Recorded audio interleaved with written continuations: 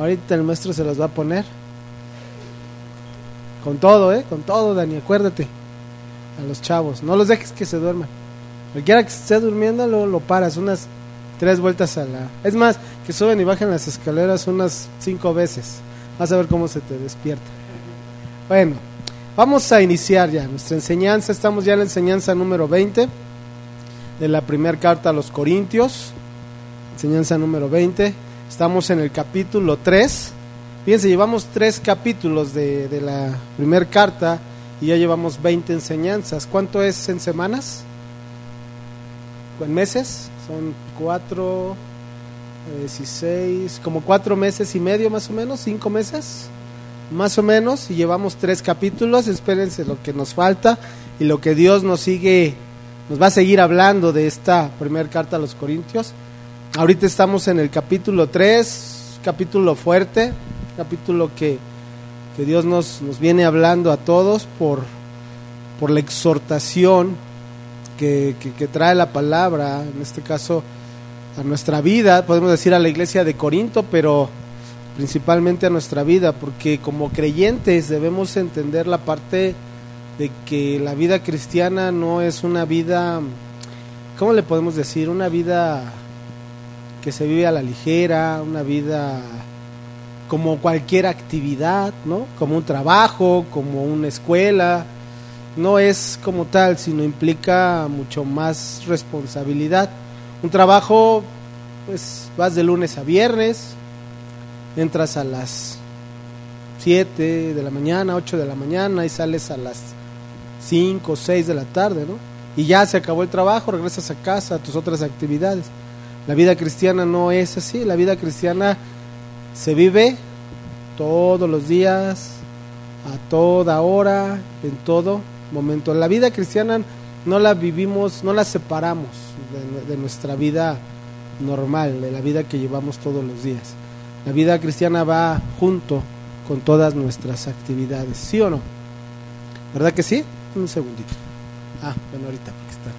Entonces, estamos en el capítulo 3, donde Pablo está haciendo una exhortación a la iglesia de Corinto por causa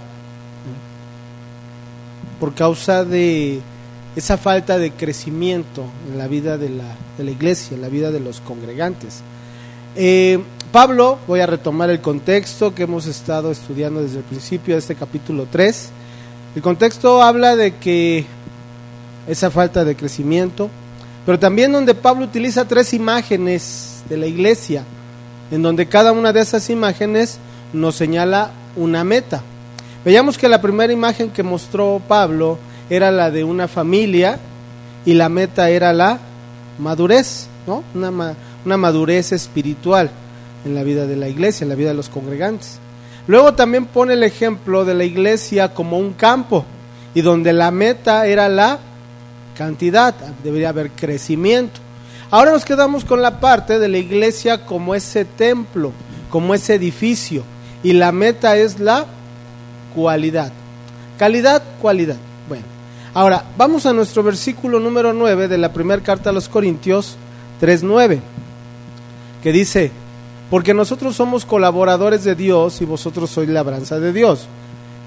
Pero luego viene la parte de donde hace referencia al templo o al edificio. Dice edificio de Dios. Y hablaba entonces, veíamos en las enseñanzas pasadas, que un edificio, aquí esa palabra, puede estarse relacionando a una estructura terminada o a la construcción de ese edificio. ¿Estamos? A esa construcción, esa estructura que se va armando. Ahora, yo les mencionaba que ese edificio o esa estructura que se va formando hace o está describiendo qué en la vida de los creyentes. ¿Qué está describiendo de nosotros esa edificación? Excelente. Nuestra vida espiritual. Nuestra vida espiritual se va formando, se va estructurando, ¿sí? De forma personal y también de forma como unidad, como congregación. ¿Estamos? Entonces hace referencia a esa vida espiritual, Nuestra vida espiritual tiene que irse formando. Yo me acuerdo, veíamos, vamos a verlo ahorita más adelante, lo que se mencionaba en Efesios, donde dice que todos somos como ese edificio que bien coordinado va creciendo. Entonces todos somos llamados a crecer y todos formamos parte de esta estructura. Ahora, otro punto importante también de los que estudiamos en los versículos, y ahorita vamos a leerlos, es que Dios está interesado en que nosotros edifiquemos con materiales de calidad, con buenos materiales, con materiales como el oro, plata, piedras preciosas, y no con materiales corrientes que son madera, heno, hojarasca. Entonces, Dios está interesado, Dios está preocupado en que todos nosotros edifiquemos y sobreedifiquemos con materiales de calidad, con calidad. ¿Estamos de acuerdo? Ahora, veíamos también que para edificar vimos 3 requisitos. ¿Cuáles son esos requisitos? Primero, edificar sobre el fundamento adecuado. Muy bien. Ese es el primero. Debemos edificar sobre el fundamento adecuado. ¿Quién es ese fundamento adecuado? Cristo. ¿Sí? Nuestra vida tiene que estar edificada sobre ese fundamento. ¿Quién es? Cristo. Segundo, debemos edificar con materiales adecuados. Ya vimos oro, plata, piedras preciosas y no madera, heno, hojarasca. ¿Sí? Debemos edificar con materiales adecuados. Y tercero, debemos edificar según el plan adecuado. Este último punto, hoy vamos a terminar de ver el segundo, que hace referencia a los materiales adecuados. El tercero, ya lo veríamos hasta la siguiente enseñanza, que habla de edificar según el plan adecuado. Ahora, vamos a nuestra Biblia, vamos a leer del versículo 10 al versículo 15, ahí en la primera carta a los Corintios, capítulo 3. Capítulo 3, versículos 10 al 15. Dice: conforme a la gracia de Dios que me ha sido dada, yo como perito arquitecto puse el fundamento. Ya vimos, ese fundamento es Cristo. Y otro edifica encima, pero cada uno mire cómo sobreedifica. Entonces, todos vamos a sobreedificar y todos formamos parte de esta edificación también. Dice el versículo 11: porque nadie puede poner otro fundamento que el que está puesto, el cual es Jesucristo. Y si sobre este fundamento alguno edificare oro, plata, piedras preciosas, madero, heno, hojarasca, la obra de cada uno se hará manifiesta, porque el día la declarará, pues por el fuego será revelada. Y la obra de cada uno, cual sea, el fuego la probará. Si permaneciere la obra de alguno que sobreedificó, recibirá recompensa. Si la obra de alguno se quemare, él sufrirá pérdida. Si bien él mismo será salvo, aunque así como por fuego. Ok. Hasta aquí hemos entendido esa parte del ejemplo que usa Pablo, o cómo simboliza en este caso a la iglesia, con ese edificio. Ahora, Pablo, o la palabra, nos muestra acerca de esta estructura, este edificio que bien coordinado va creciendo. Esta es una estructura, pero no es una estructura cualquiera, no es una estructura ordinaria que sirve a los que le construyen, no es cualquier tipo de estructura. Esta es una estructura especial. Este es un edificio especial, no es cualquier tipo de edificio. Esto es un edificio que tiene un fin y un propósito especial. ¿Estamos?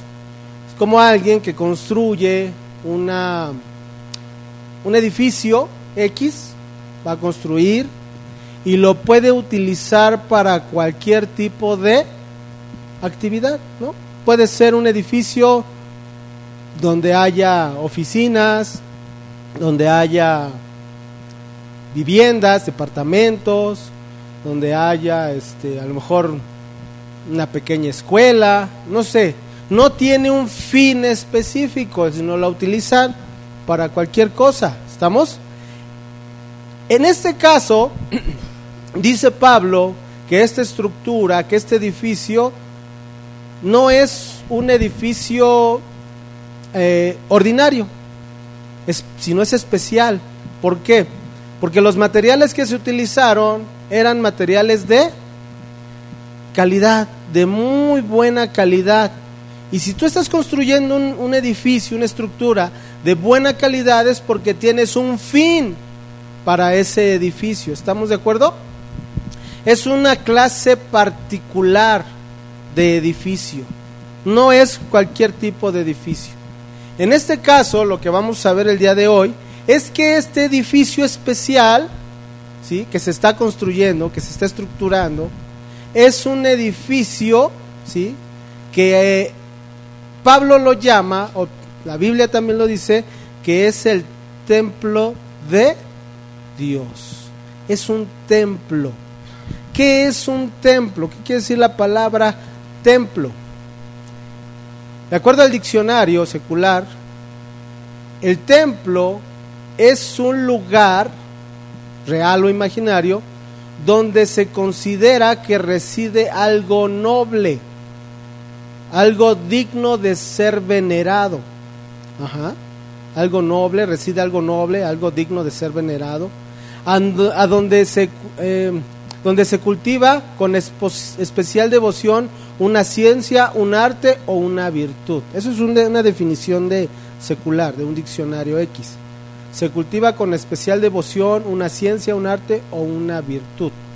Otro significado es que es un edificio o lugar destinado al culto religioso. A menudo está consagrado a una divinidad. Eso es un templo.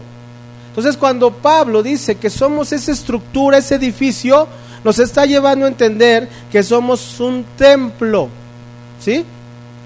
Que ese templo es un lugar destinado a un culto religioso, a venerar una divinidad, a consagrarse ese lugar a una divinidad, a mostrar devoción a una divinidad. ¿Estamos de acuerdo? Hola. ¿Sí? Bueno.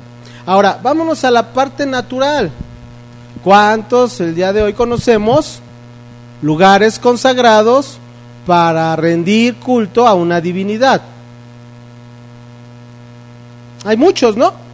Es más, si tú vas, por ejemplo, a un estado de la República, llegas al lugar que es el centro, el Zócalo, le podemos llamar, y junto con el Palacio Nacional o el lugar donde está donde reside el gobernador de ese estado, pegado está una catedral, una iglesia, ¿no? Y tú dices, wow, qué bonito está ese lugar. ¿Qué muestra ese lugar? ¿Qué muestra ese edificio, esa estructura, ¿no? Esa catedral. ¿Qué características tiene? ¿Cómo es ese lugar? ¿Cómo lo describirían ustedes? Algo especial, que tiene ciertas características, ¿no? ¿Cómo que sería? Religiosas, tiene ahí sus imágenes de acuerdo a su religión, ¿no? Tiene, la construcción, ¿no? Tiene unos acabados, tiene ciertos materiales que se usaron también, ¿no? Materiales finos. ¿Mandé? Tienen una campana. ¿Qué más? ¿Qué más? ¿Cómo nosotros vemos, si de acuerdo a nuestra definición, que es un edificio, un lugar destinado a un culto, a venerar una divinidad, a mostrar devoción a una divinidad? ¿Qué más podemos ver ahí? Exacto, algo que se respeta, ¿no? Que no puedes entrar y a lo mejor ponerte a gritar, te pones a decir palabras, no sé, obscenas, no lo sé.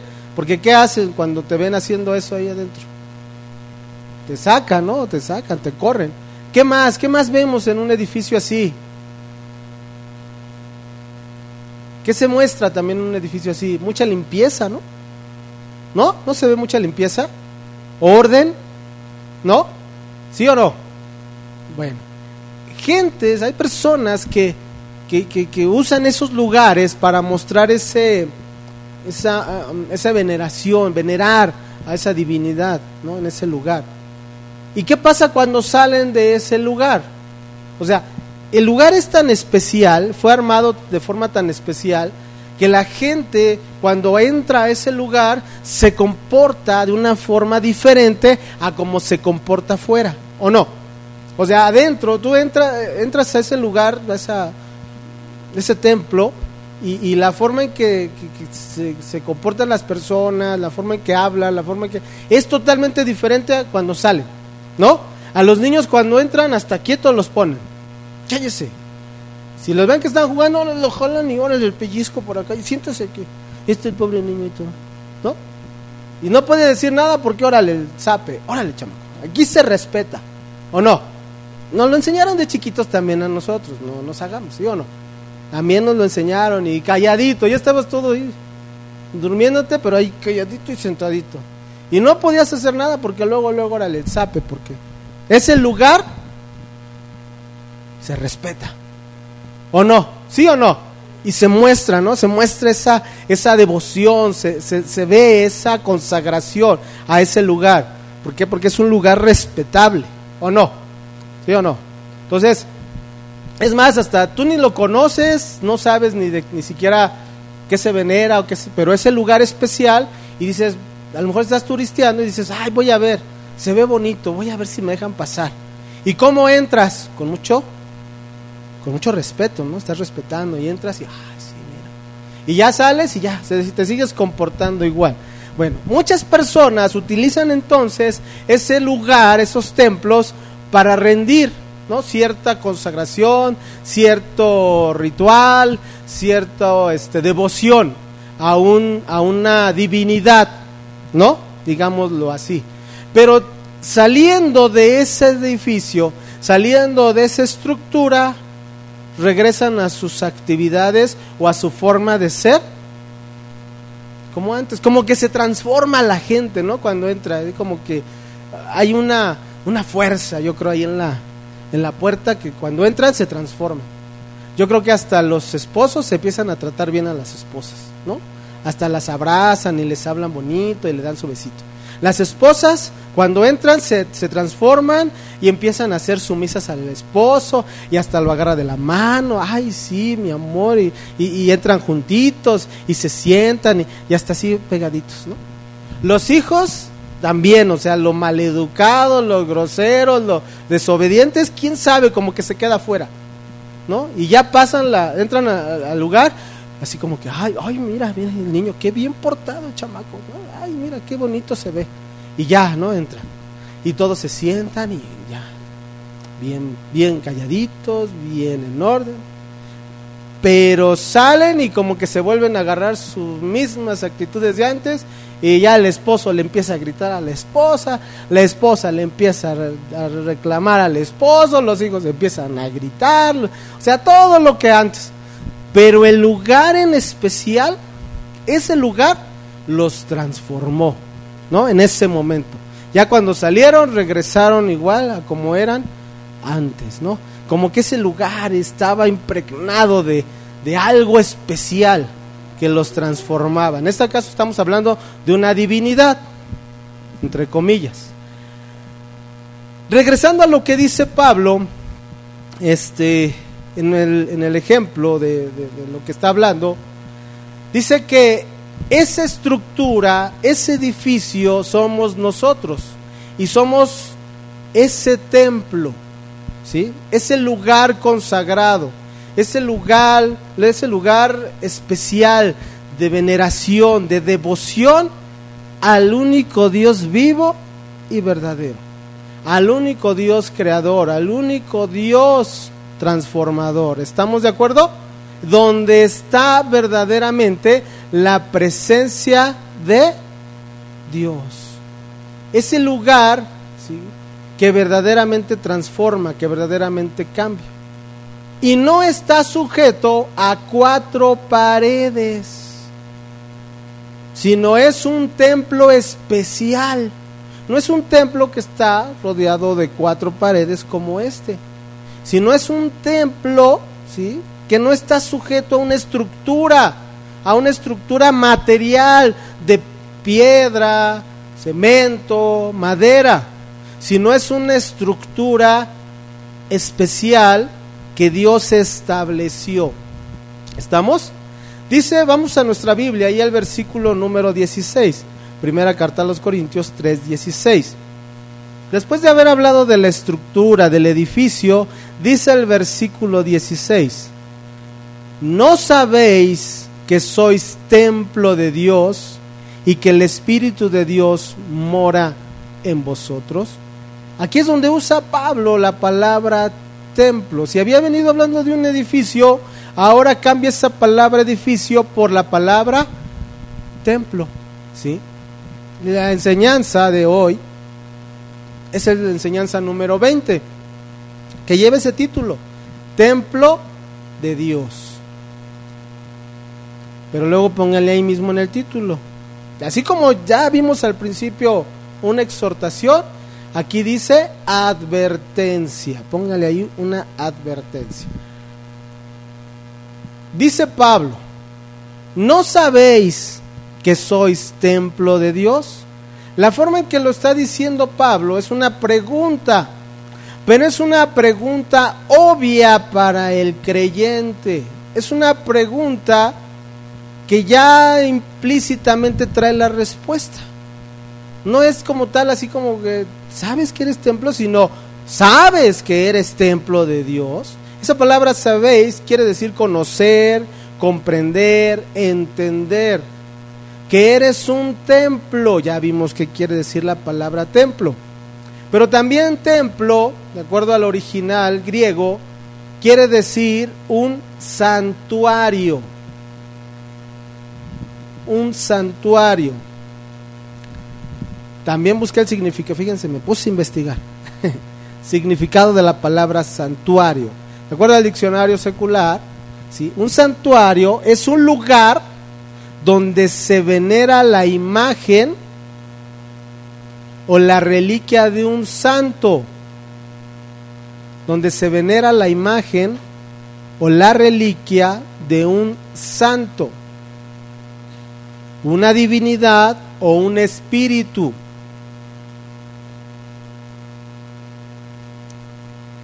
Y fíjense lo que dice al final también: y al que los devotos suelen acudir en peregrinación. En donde los devotos suelen acudir en peregrinación. Ese es un santuario. Es como las fechas que se vienen, ¿no? Ahorita a final de año, donde vienen de quién sabe cuántos estados de la República y vienen especialmente ¿a dónde? A la Basílica, porque ellos consideran ese lugar como un santuario. Y volvemos a lo mismo, es algo muy especial acudir a ese lugar, ¿sí o no? O sea, imagínense, de verdad que ellos muestran mucha mayor fe y consagración que a veces nosotros mismos. Porque aviéntatela caminando desde... ¿Dónde han escuchado que vienen? Querétaro, Pachuca, Puebla, Toluca. ¿Desde dónde vienen, no? Y caminando. A mí me ha tocado ver cuando íbamos de vacaciones a casa de mi suegra hacia Veracruz, y viajábamos de noche, nos gustaba viajar de noche. Y en las curvas hacia Puebla, la subida saliendo de la ciudad hacia Puebla, las curvas que va subiendo, de repente iba manejando y vi un niño, una persona parada. Dije, uy, aquí asustan. Y adelantito, otra. Y luego más adelante, otra. Y así, dije, es que ya entendí, ya iban de regreso de su peregrinación. Pero así los paran, en partes así específicas. Y muchos pues, van caminando, llevan sus imágenes. Hay unos que van cargando, ¿no? Unas imágenes grandísimas, ya van. O cuadros, ¿no? O en bicicleta también. Pues yo pienso que lo hacen. Yo lo vi hace muchos años, no hacía yo peregrinaciones, pero era porque ellos consideraban que estaban rindiendo, ¿no? Ese honor, esa pleitesía a esa divinidad. Y de verdad se nota esa consagración, porque pues, imagínate caminar tantos kilómetros, a veces son semanas, unas 2-3 semanas que se la avientan caminando, ¿no? Hasta llegar a ese lugar, a ese santuario. Entonces, eso se considera como un santuario, un lugar, ¿no? Donde acuden, donde van para rendir esa venera, ¿no? A esa divinidad. También santuario quiere decir que es un templo que ha adquirido, escuchen bien, un carácter sagrado por haberse manifestado en ese lugar algo divino. Fíjense, porque ahí se manifestó algo divino. Por eso muchos van ahí. ¿Qué se manifestó ahí? Dicen. A mí no me consta. ¿Quién se manifestó? La Virgen, ¿no? Que se manifestó ¿a quién? A Juan Diego, ¿no? Ya después salió que Juan Diego nunca existió y que no es cierto. Bueno, no me voy a meter en eso, no me corresponde. Pero bueno, la gente dice acudir a ese lugar para rendir, ¿no? Esa pleitesía, ese honor a ese lugar, porque ahí se manifestó algo. Bueno, Pablo dice aquí que nosotros somos ese templo de Dios. Entonces, cuando Pablo dice que somos templo de Dios, cuando menciona, no sabéis, o sea, primero es una reprensión. No es como tal una pregunta, sino una reprensión. O sea, a ver, ¿no entiendes que eres templo de Dios? ¿Qué es lo que nos deja ver primero estas palabras? Que no conocemos cuál es nuestra posición delante de Dios. Hermano, eso es delicado. No sabemos que somos ese templo de Dios. Si estamos hablando que el templo es un lugar especial, que el templo es ese lugar destinado, ese lugar consagrado de parte de Dios, hermano, es que no conocemos quién es Dios. No conocemos qué es ese santuario donde Dios se manifestó, ¿sí o no? Entonces no conocemos, no sabemos cuál es nuestra posición. ¿Sabes cómo vivimos? Como esas personas que acuden aquí, por ejemplo, a este lugar, cada domingo, entran por esa puerta y se transforman. Y levantan manos y cantan y ¡ay, wow! Sí, gloria a Dios, aleluya. Pero salen de la puerta y ¿qué? Volvemos a lo mismo de antes. Volvemos a las cosas del mundo. ¿Por qué? Porque no sabemos cuál es nuestra posición delante de Dios. No lo sabemos, hermano, y seguimos viviendo una vida religiosa solamente, donde voy cada domingo, donde entro por esa puerta, me transformo, me vuelvo amoroso, me vuelvo cuidadoso, me vuelvo misericordioso, todo eso, pero salgo de esa puerta y me vuelvo a transformar, lo mismo que como el ejemplo que les ponía. Pero es ese desconocimiento. Por eso la reprensión nuevamente que hace Pablo. O sea, a ver, ¿qué no saben que son ese templo de Dios? Que son ese lugar especial que Dios escogió. ¿Se acuerdan del Antiguo Testamento? Cuando el pueblo de Dios, el pueblo de Israel, estuvo en esclavitud en Egipto. ¿Sí? Dice que por causa del pecado, por causa de desobediencia a Dios, el pueblo los dejaba. Y entonces ese pueblo caía en situaciones de esclavitud. Ellos llegaron a ser esclavos de ahí de los egipcios. Entonces, un momento en la vida de ese pueblo clamaron a Dios y Dios escuchó su oración y Dios llevó a cabo una obra milagrosa. Los hizo salir de esa esclavitud. Egipto era una potencia, ¿estamos de acuerdo? Y Dios en su amor y su misericordia escuchó ese clamor de Israel y los ayudó a salir de esa esclavitud. Cuando salieron, Dios los llevó a una tierra prometida, una tierra especial, donde dice la Biblia, donde fluye leche y miel. Entonces, Dios los llevó a ese lugar. Dios escuchó ese clamor y Dios los llevó a ese lugar. Hubo desobediencias, hubo muchas situaciones en el camino que solamente ¿sí? Llegaron 2 de los que habían salido y los hijos de muchos de ellos de los que salieron. Llegando a ese lugar, Dios quiso ser el Dios de ese pueblo, que ellos lo vieran verdaderamente a Dios como su Señor, el que iba a regir sus vidas. ¿Y qué hizo Dios? ¿Qué mandó a hacer Dios? Un tabernáculo,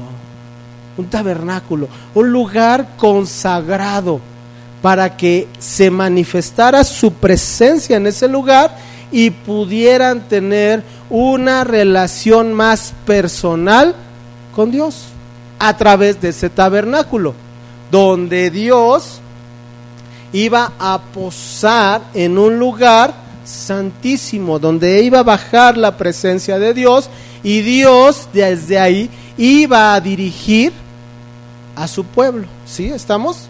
Donde el pueblo llegaba a ese tabernáculo y rendía pleitesía, rendía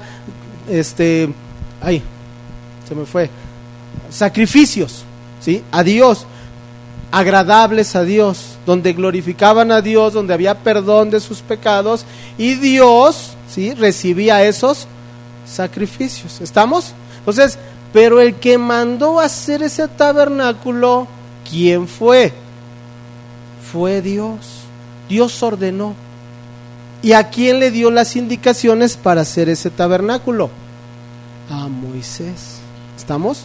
Entonces Dios le habló a Moisés, le dio las leyes, le dio también todas las reglas que ellos debían de seguir, y les dio ese tabernáculo. Les dijo qué materiales tenía que utilizar y le dio las medidas exactas de ese tabernáculo, a donde Dios se tenía que manifestar. ¿Estamos de acuerdo? ¿Qué tuvo que hacer Moisés? Obedecer todo lo que Dios le indicaba. Dios le dijo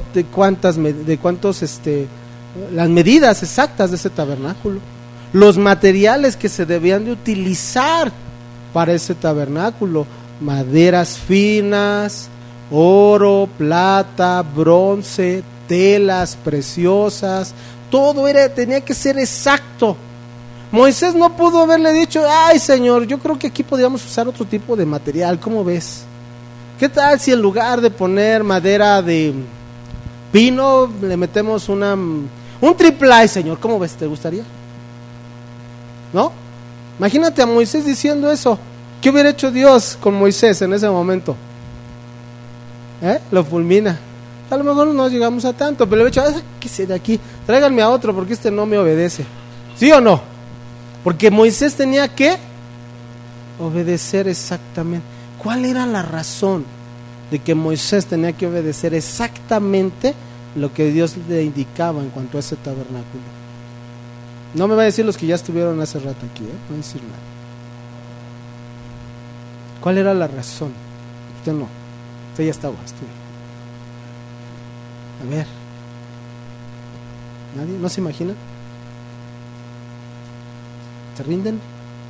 10, 9, 8, ¿no?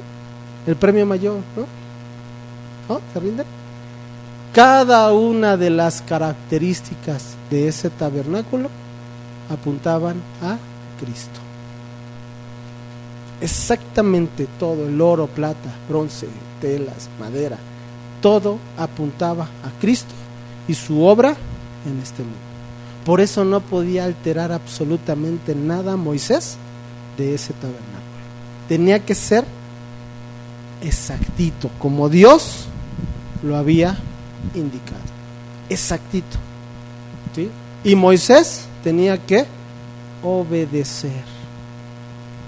Entonces, pero porque Dios así lo había establecido. Dios dijo que ahí, que ese lugar era el lugar a donde iba a posar su presencia. ¿Estamos? Entonces era un lugar especial. Es un lugar que hoy también el mismo pueblo judío sigue venerando, ¿no? Ese tabernáculo, ese templo como ese lugar especial donde Dios posa su presencia, ¿no? Para ellos. Es un lugar consagrado, es un lugar muy especial. Ahora, eso fue en el Antiguo Testamento para el pueblo de Israel. A partir de la venida de Cristo, a partir de la dispensación en Cristo, ahora el lugar a donde Dios iba a posar ya no es un lugar hecho con manos. Ya no es un lugar con materiales como piedra, madera, ya no. Ahora ese templo, de acuerdo a lo que está diciendo la Biblia, lo que dice Pablo, es un templo especial. ¿Quién es ese templo, hermano? Hermano, si ese lugar era un lugar consagrado, un lugar especial, un lugar que Dios había dispuesto para que su presencia posara, hermano, imagínate ahora la responsabilidad que tenemos todos nosotros. Porque ahora ese lugar especial somos tú y yo. Es el lugar a donde viene la presencia de Dios. Hermano, el lugar lo escoge Dios, no tú. Y Dios escogió que fueras tú, ese templo, ese santuario, esa morada terrenal de Dios. Si en ese lugar moraba Dios para hablar con su pueblo, hermano, ahora imagínate si eres tú, ese lugar especial donde Dios viene a morar.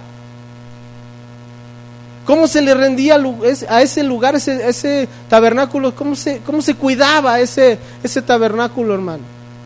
Se debía mantener puro, santo, limpio, consagrado. ¿Sí sabías que cada instrumento, cada mobiliario que formaba parte del tabernáculo se consagraba a Dios? ¿Sí sabían eso? Que era ungido con aceite, consagrado especialmente. Los sacerdotes que ministraban dentro de ese tabernáculo eran consagrados también, se consagraban con aceite, con especias finas. ¿Sí sabían? Pero imagínate, si ahora nosotros somos esa morada, si ahora nosotros somos ese templo, ¿cómo crees que tiene que ser tu vida ahora? Consagrada, es un lugar especial que solamente el sumo sacerdote, los sacerdotes y el sumo sacerdote podía entrar a ese lugar santísimo para rendir esa pleitesía a Dios. Y si ese sumo sacerdote no se limpiaba antes para entrar a ese lugar, ¿qué le pasaba? Caía muerto. Porque ese lugar se tenía que mantener limpio, santo. Y así, hermanos, somos también, así debemos de consagrarnos nosotros. Nuestra vida tiene que estar consagrada, limpia, en esa santidad. Porque ahora a Dios le plació morar, no en un lugar hecho de manos de hombre, sino en cada uno de nosotros que hemos creído, que hemos aceptado.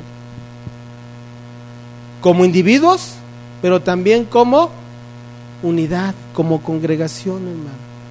Todos somos responsables, por eso decía Pablo, y cuide cada uno cómo edifica y cómo sobreedifica.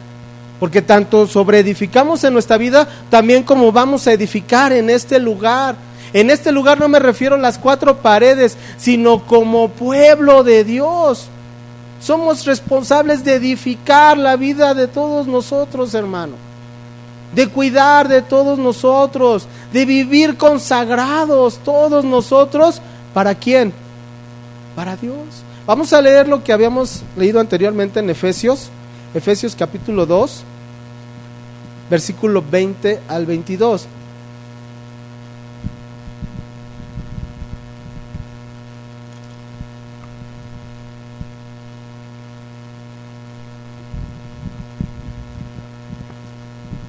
Efesios 2, versículos 20 al 22.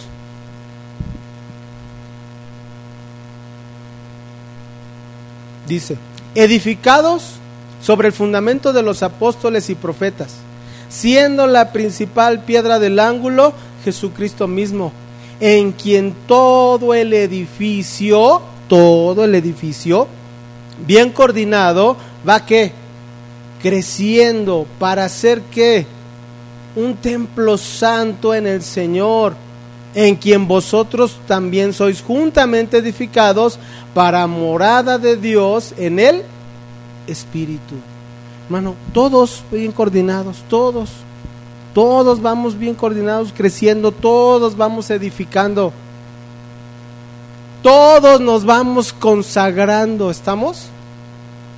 porque todos formamos parte de esta edificación. Somos el templo de Dios, vuelvo, como individuos, pero también de forma colectiva. Entonces todos tenemos una responsabilidad, hermanos, todos de forma individual, de consagrarnos, de vivir esa santidad, esa pureza delante de Dios. Primera carta de Pedro 2:5. Primer carta de Pedro, capítulo 2, versículo 5. Vamos a ver ahí.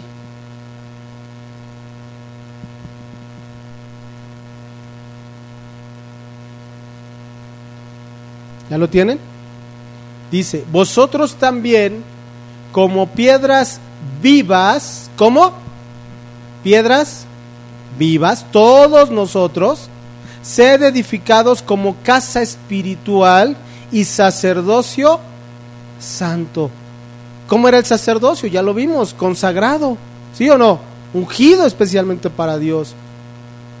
A ver, ¿cómo lo ungían entonces al sacerdocio de esa época del Antiguo Testamento? Con aceite, ¿no? ¿Sí o no? Bueno, entonces, todos nosotros somos esos sacerdotes, ¿sí o no? Tráiganme el aceite de mi coche, ahorita los vamos a consagrar. ¿No? ¿No? Pues para repetir, ¿no? ¿No nos consagramos con el aceite?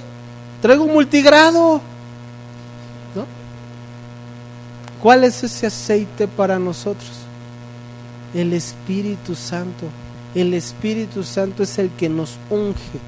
No sé si han sabido congregaciones que andan ungiendo a las personas con aceite que ellos preparan, ¿no? Dices, ¿y eso para qué? Es que los consagramos. Es que no necesitas aceite, hacer ese acto, eso fue el Antiguo Testamento. Ahora el aceite que está en tu vida es el Espíritu Santo y es derramado, tú estás siendo consagrado.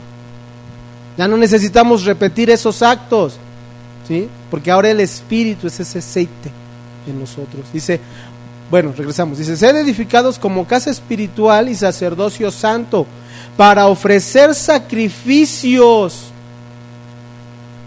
espirituales, porque también cómo abunda eso. Ya quieren regresar a los sacrificios del Antiguo Testamento.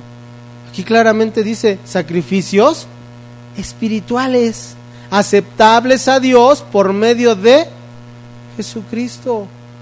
Hermano, sacrificios espirituales. En el Antiguo Testamento Dios ordenó ciertos sacrificios que eran agradables a Dios. Sacrificaban ovejas, sacrificaban ciertos animalitos, ¿sí o no? Palomas, etcétera. Pero eso era en el Antiguo Testamento. En la nueva dispensación con Cristo, los sacrificios son espirituales. ¿Cuáles serán esos sacrificios espirituales agradables a Dios, hermano? A ver, díganme. Otra vez. ¿Cuáles? Obediencia, consagración, santidad, amor. Hermano, todos esos sacrificios son agradables. Unidad, misericordia, ¿no? Todo eso es agradable, hermano. Todo eso es lo que tenemos que ofrecer a Dios. Esos son ahora nuestros sacrificios. Ya no tenemos que andar regresando. A ver, tráete al animalito y ahorita, ¿eso qué? Ahora es en lo espiritual, en Cristo Jesús, por medio de Jesús. Ahora nosotros somos ese templo terrenal. Segunda carta a los Corintios 6:16.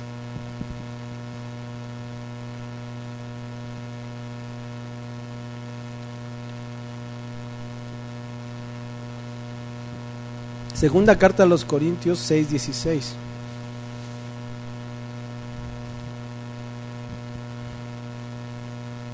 Entonces, si nosotros somos ese sacerdocio, tenemos que estar consagrados y nosotros realizamos esos sacrificios agradables a Dios. ¿Estamos?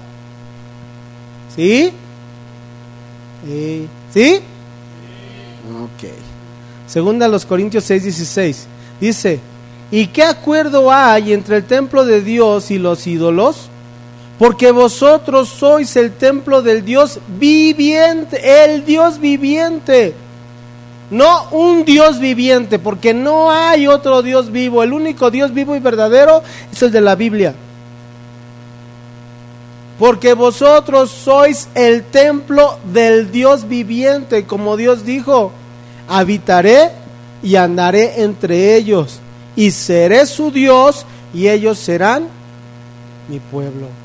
Hermano, Dios viene a habitar. Ya no es un templo hecho de manos, ya no es un templo de madera, de piedra. Ahora somos nosotros ese templo del Dios vivo. Cada uno de nosotros. ¿Entiendes la responsabilidad que Dios ha? Ese es el privilegio, pero la responsabilidad que adquirimos nosotros ahora de mantener ese templo consagrado a Dios, ese templo santo a Dios. ¿Sí entiendes la responsabilidad? Porque se está manifestando en ese templo el Dios vivo, el Dios verdadero. Hermano, cuando el pueblo de Israel rendía esa pleitesía a Dios, ese pueblo siempre salía victorioso, ¿sí o no? Siempre tenía la provisión, siempre tenía la bendición, siempre tenía el cuidado de Dios, ¿sí o no? Hermano, imagínate ahora el privilegio que tenemos, si dice que ahora somos ese templo de Dios. ¿Te das cuenta de las bendiciones que tenemos ahora en Dios? ¿Sí o no? ¿Sí lo sabemos? Por eso regreso a la parte. ¿Sí sabes cuál es tu posición ahora en Cristo? ¿Ahora en Dios? ¿O no lo sabemos? Creo que aún somos muchas veces ignorantes de lo que de nuestra posición ahora en Dios. Y eso también lo vivía el pueblo en esa época, porque por su ignorancia muchas veces cayeron en esclavitud, cayeron en persecución, cayeron en muchas situaciones. ¿Por qué? Porque no conocían su posición delante de Dios. Y nosotros lo entendemos, hermano. Si vemos la grandeza de lo que Dios ahora se está manifestando en nosotros, hermano, otra cosa sería. Pero a veces no queremos, somos ignorantes o nos hacemos los ignorantes porque no queremos vivir consagrados. Regresamos a nuestro versículo, dice en la segunda parte: y que el Espíritu de Dios mora en vosotros. Fíjense cómo se manifestaba Dios ahí en ese tabernáculo. Bajaba la presencia de Dios a ese lugar santísimo. Luego dice más adelante que el Espíritu de Dios, dice que posaba en las personas, pero que posaba y luego se apartaba. O sea, podía posar en la persona y luego se apartaba. Llegaba la presencia del Espíritu a esas personas y se iba otra vez. Aquí dice, de acuerdo a la nueva dispensación en Cristo, que su Espíritu ahora mora en vosotros. ¿Qué quiere decir la palabra morar? Dice ocupar una casa, pero también hace referencia a residir, vivir de forma permanente, quedarse. Hermano, el Espíritu Santo de Dios dice que viene a quedarse en nosotros. Ya no va y viene como en el Antiguo Testamento. Ahora viene a vivir en nosotros, en las vidas de los creyentes. Ahí mismo en 1 Corintios 6:19. Primera carta a los Corintios 6:19.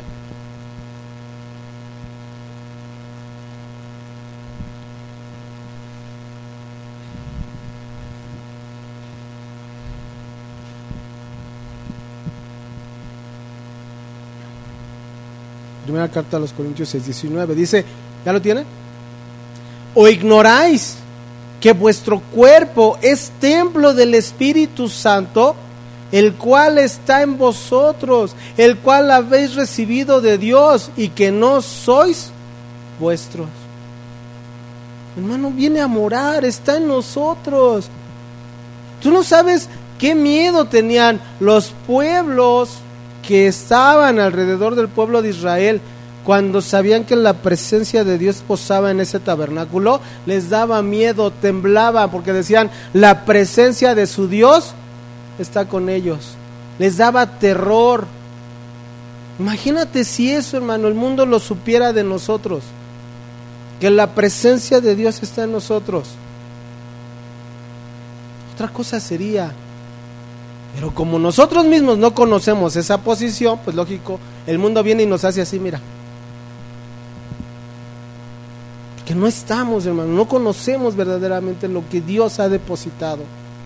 Y mira, está su Espíritu en nosotros. Que vivimos controlados por el Espíritu Santo, que vivimos de acuerdo al Espíritu Santo, a las reglas, a lo que la palabra de Dios, hermano, nos ha dejado por medio de su Espíritu Santo. ¿Qué dice Romanos? Vamos allá a Romanos. Romanos 8, versículo 9. Capítulo 8, versículo 9.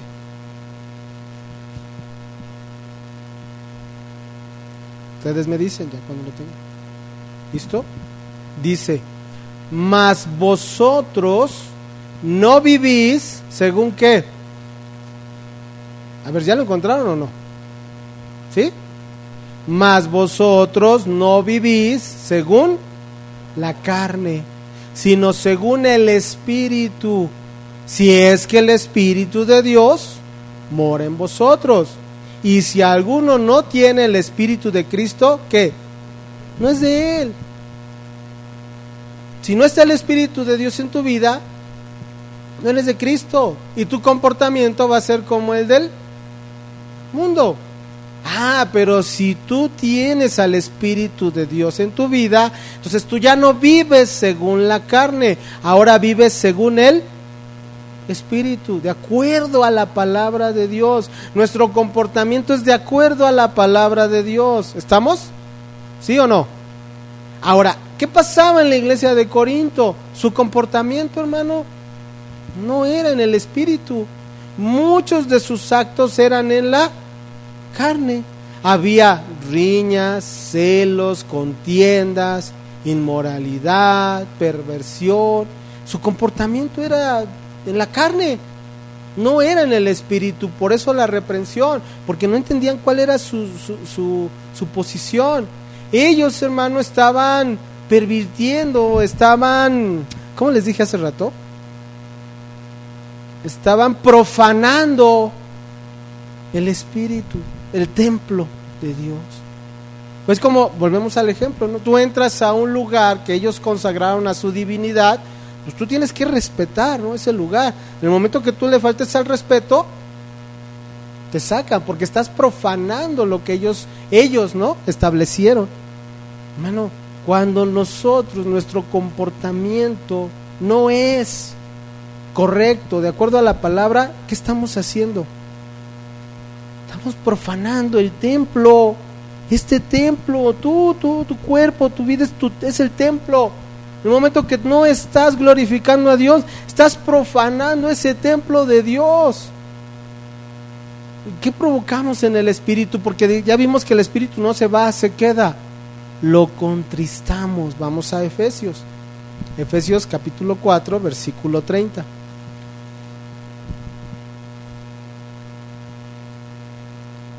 Efesios 4:30. ¿Ya lo tienen?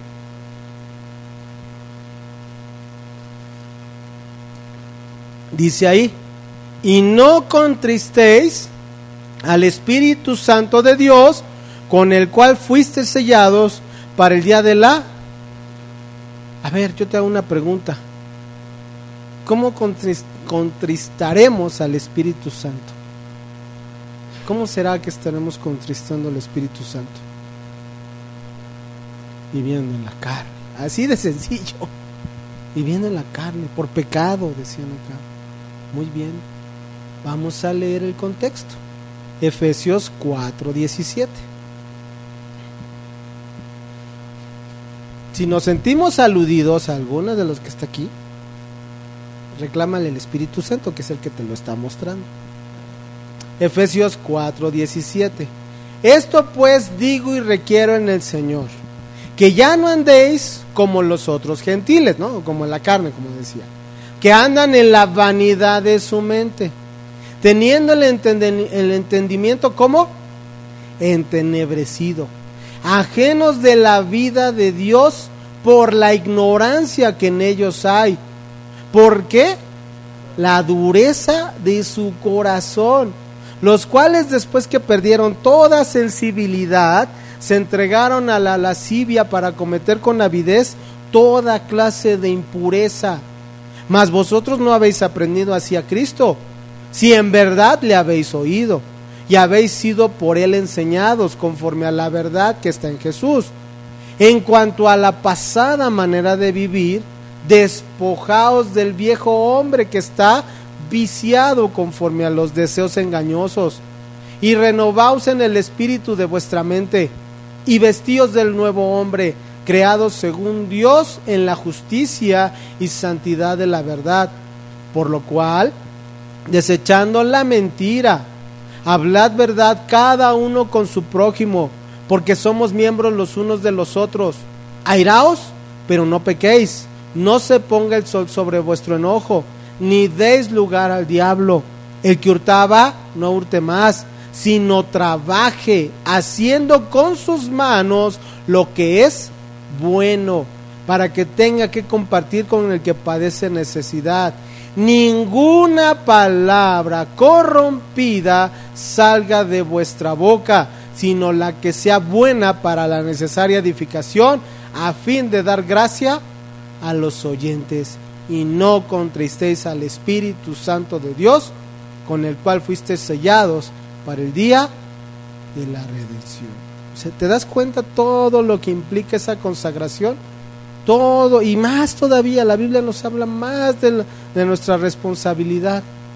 Tiene mucho que ver, hermanos, con nuestro comportamiento, con nuestro testimonio delante de los demás, porque ahí edificas y sobreedificas.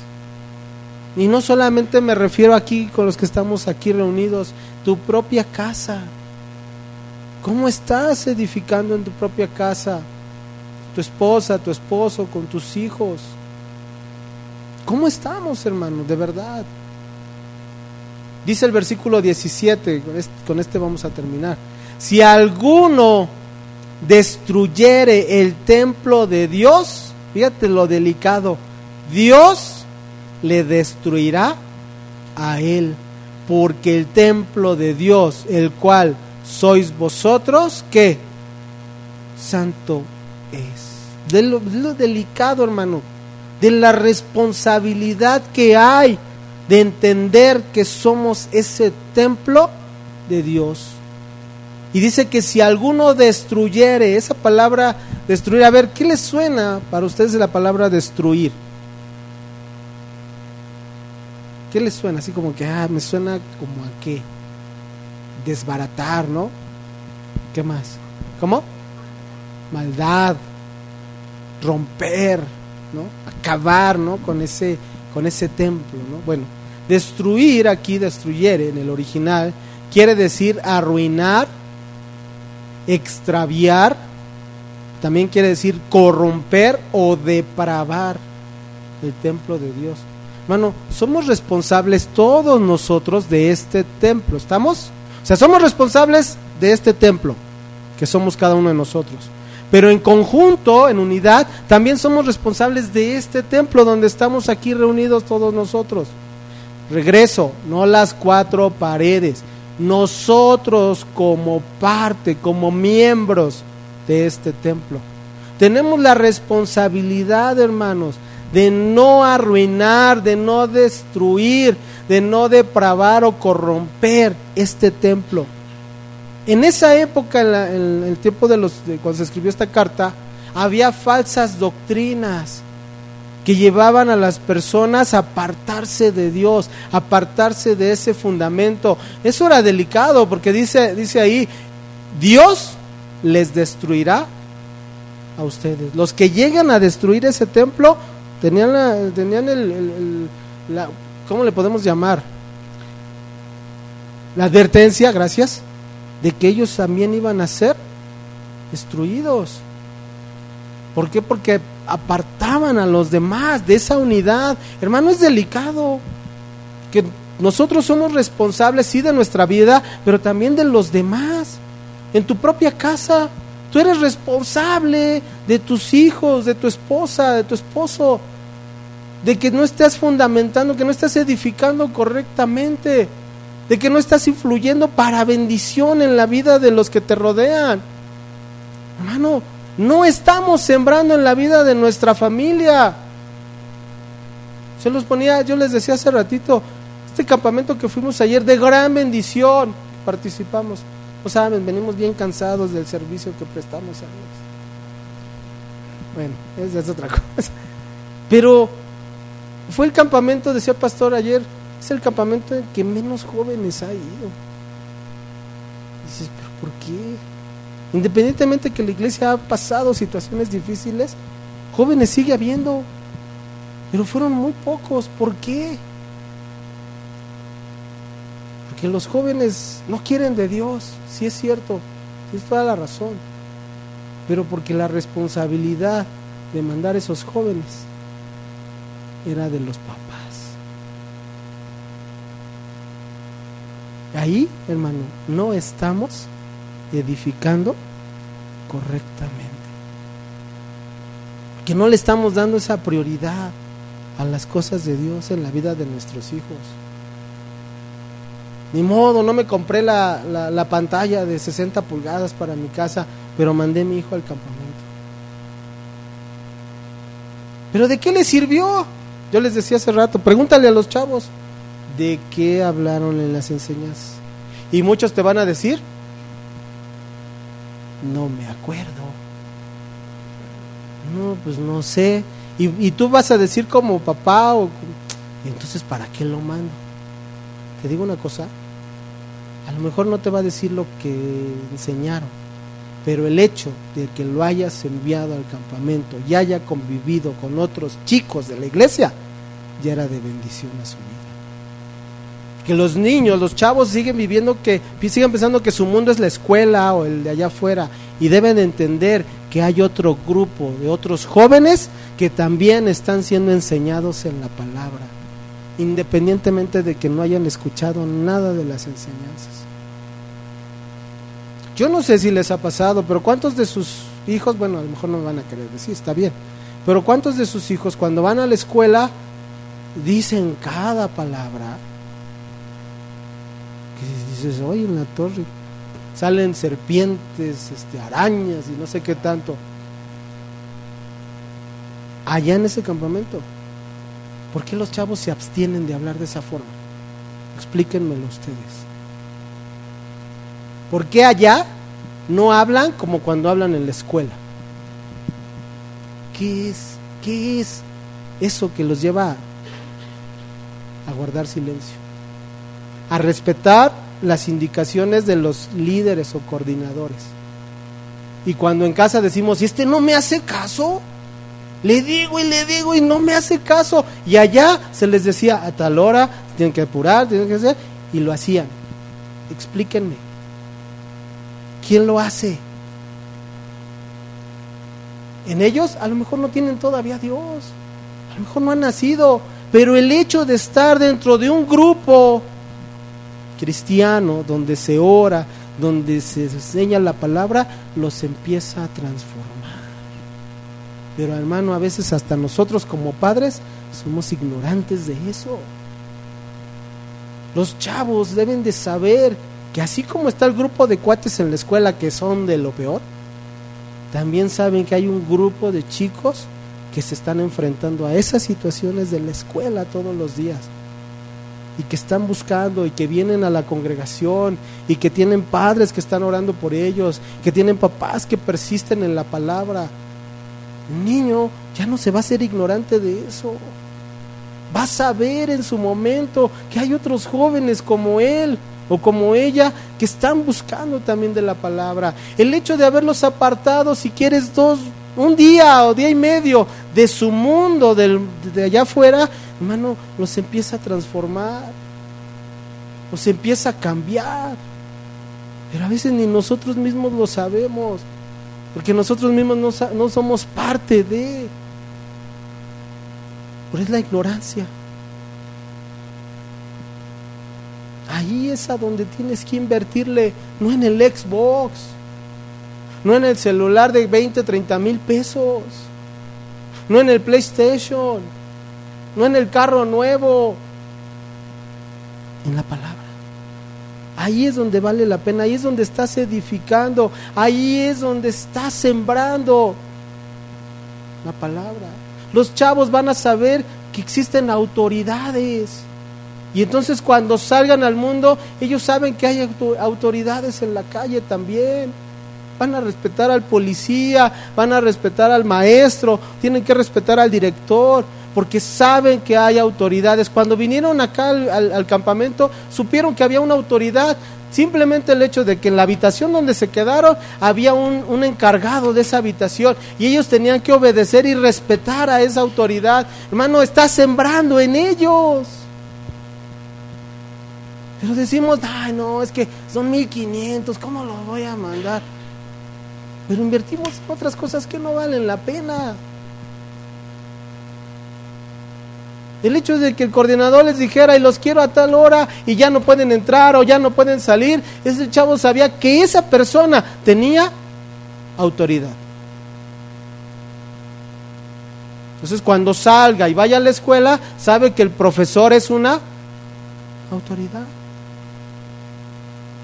¿Sí te das cuenta hasta dónde muchas veces dejamos de hacer por la ignorancia? Somos ignorantes de lo que Dios está formando, lo que Dios hace, pero cuando nosotros somos obedientes, hermano, vas a ver bendición. Por eso dice, si alguno destruyera el templo de Dios, Dios le destruirá a él. Si nos vamos al original, dice, vas a arruinar, estás arruinando la vida de tu esposa, de tu esposo, de tus hijos. ¿Por qué? Por tu ignorancia. Por tu ignorancia, por tu falta de fe, por tu falta de compromiso, por tu falta de amor. Lo arruinamos, hermano, de verdad. Que nos falta esa consagración, nos falta ese conocimiento de quién es Dios. Hermano, nuestro falso cristianismo nos va a llevar a la destrucción, nos va a llevar a la ruina. ¿Sí o no? Por eso tenemos que vivir verdaderamente un cristianismo consagrado a Dios. Verdadero cristianismo. Dice nuestro versículo, porque el templo de Dios, el cual sois vosotros, santo es, consagrado. Santo, hermano, eso es lo que quiere decir la palabra santo, consagrado. Viene un ejemplo en el Antiguo Testamento, regresando a esa parte del tabernáculo, donde los sacerdotes y el sumo sacerdote presentaban ofrendas a Dios, ofrendas en un animalito, ofrendas en incienso, ¿sí me explico? Dice, pero nos muestra un ejemplo de unos sacerdotes que presentaron un sacrificio extraño a Dios y trajo sus consecuencias. Vamos a Levítico, ya estamos terminando. Levítico capítulo 10, versículos 1 y 2.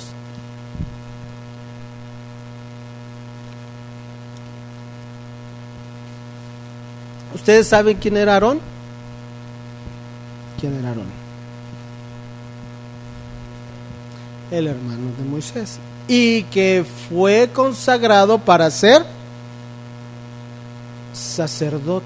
Ahora, toda la familia que se desprendía de Aarón eran llamados a ser sacerdotes. Vamos a Levítico 10, versículos 1 y 2.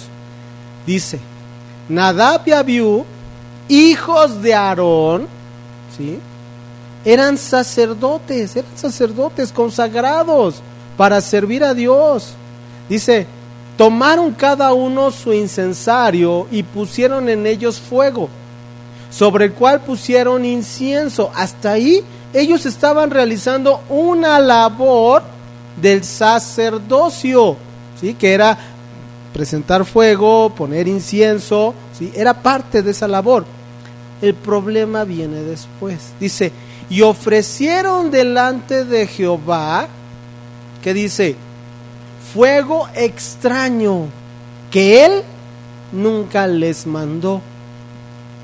Y salió fuego de delante de Jehová. ¿Y qué les pasó? Y los quemó y murieron delante de Jehová.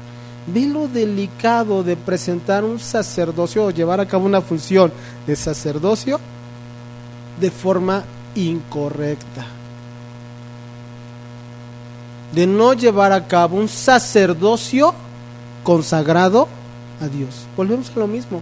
Dios dio todas las indicaciones de ese sacerdocio, de las funciones que ellos tenían que llevar a cabo, los tiempos, la forma, exactamente. ¿Ellos qué tenían que hacer? Obedecer de acuerdo a lo que Dios les había indicado.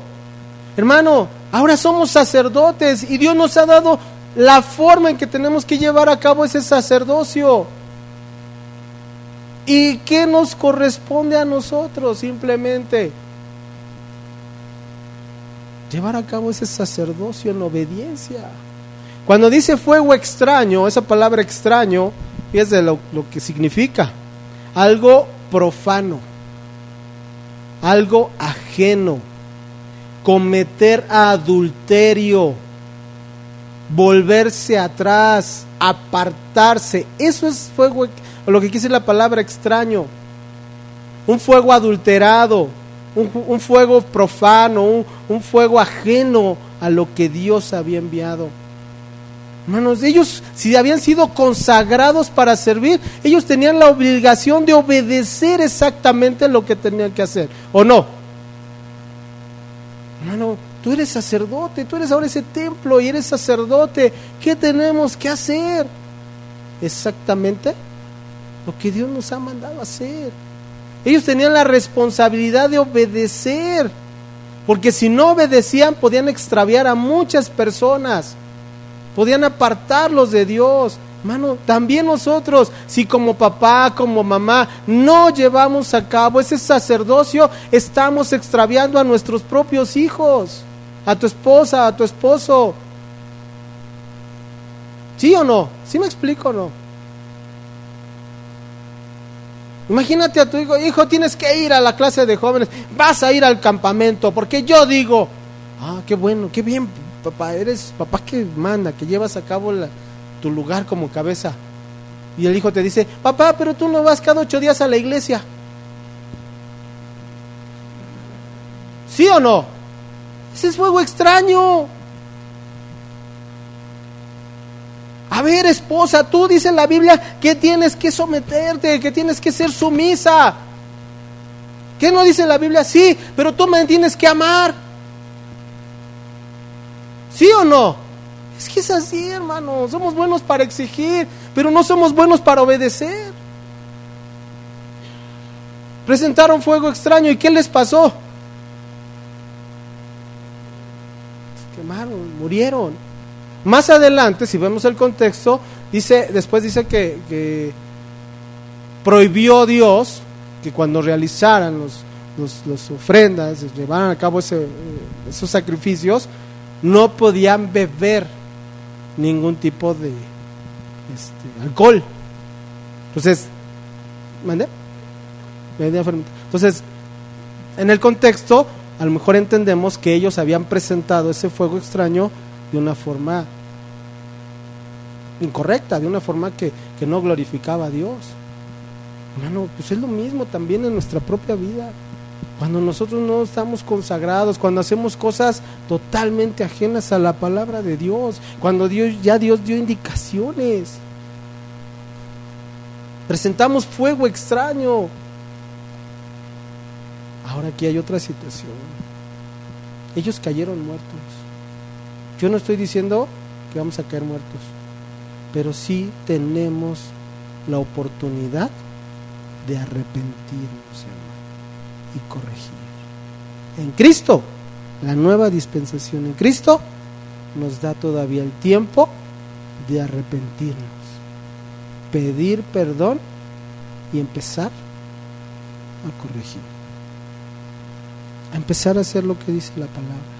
Esposo, ama a tu esposa. Esposa, sumisa a tu esposo. Hijos, honren a su padre y a su madre.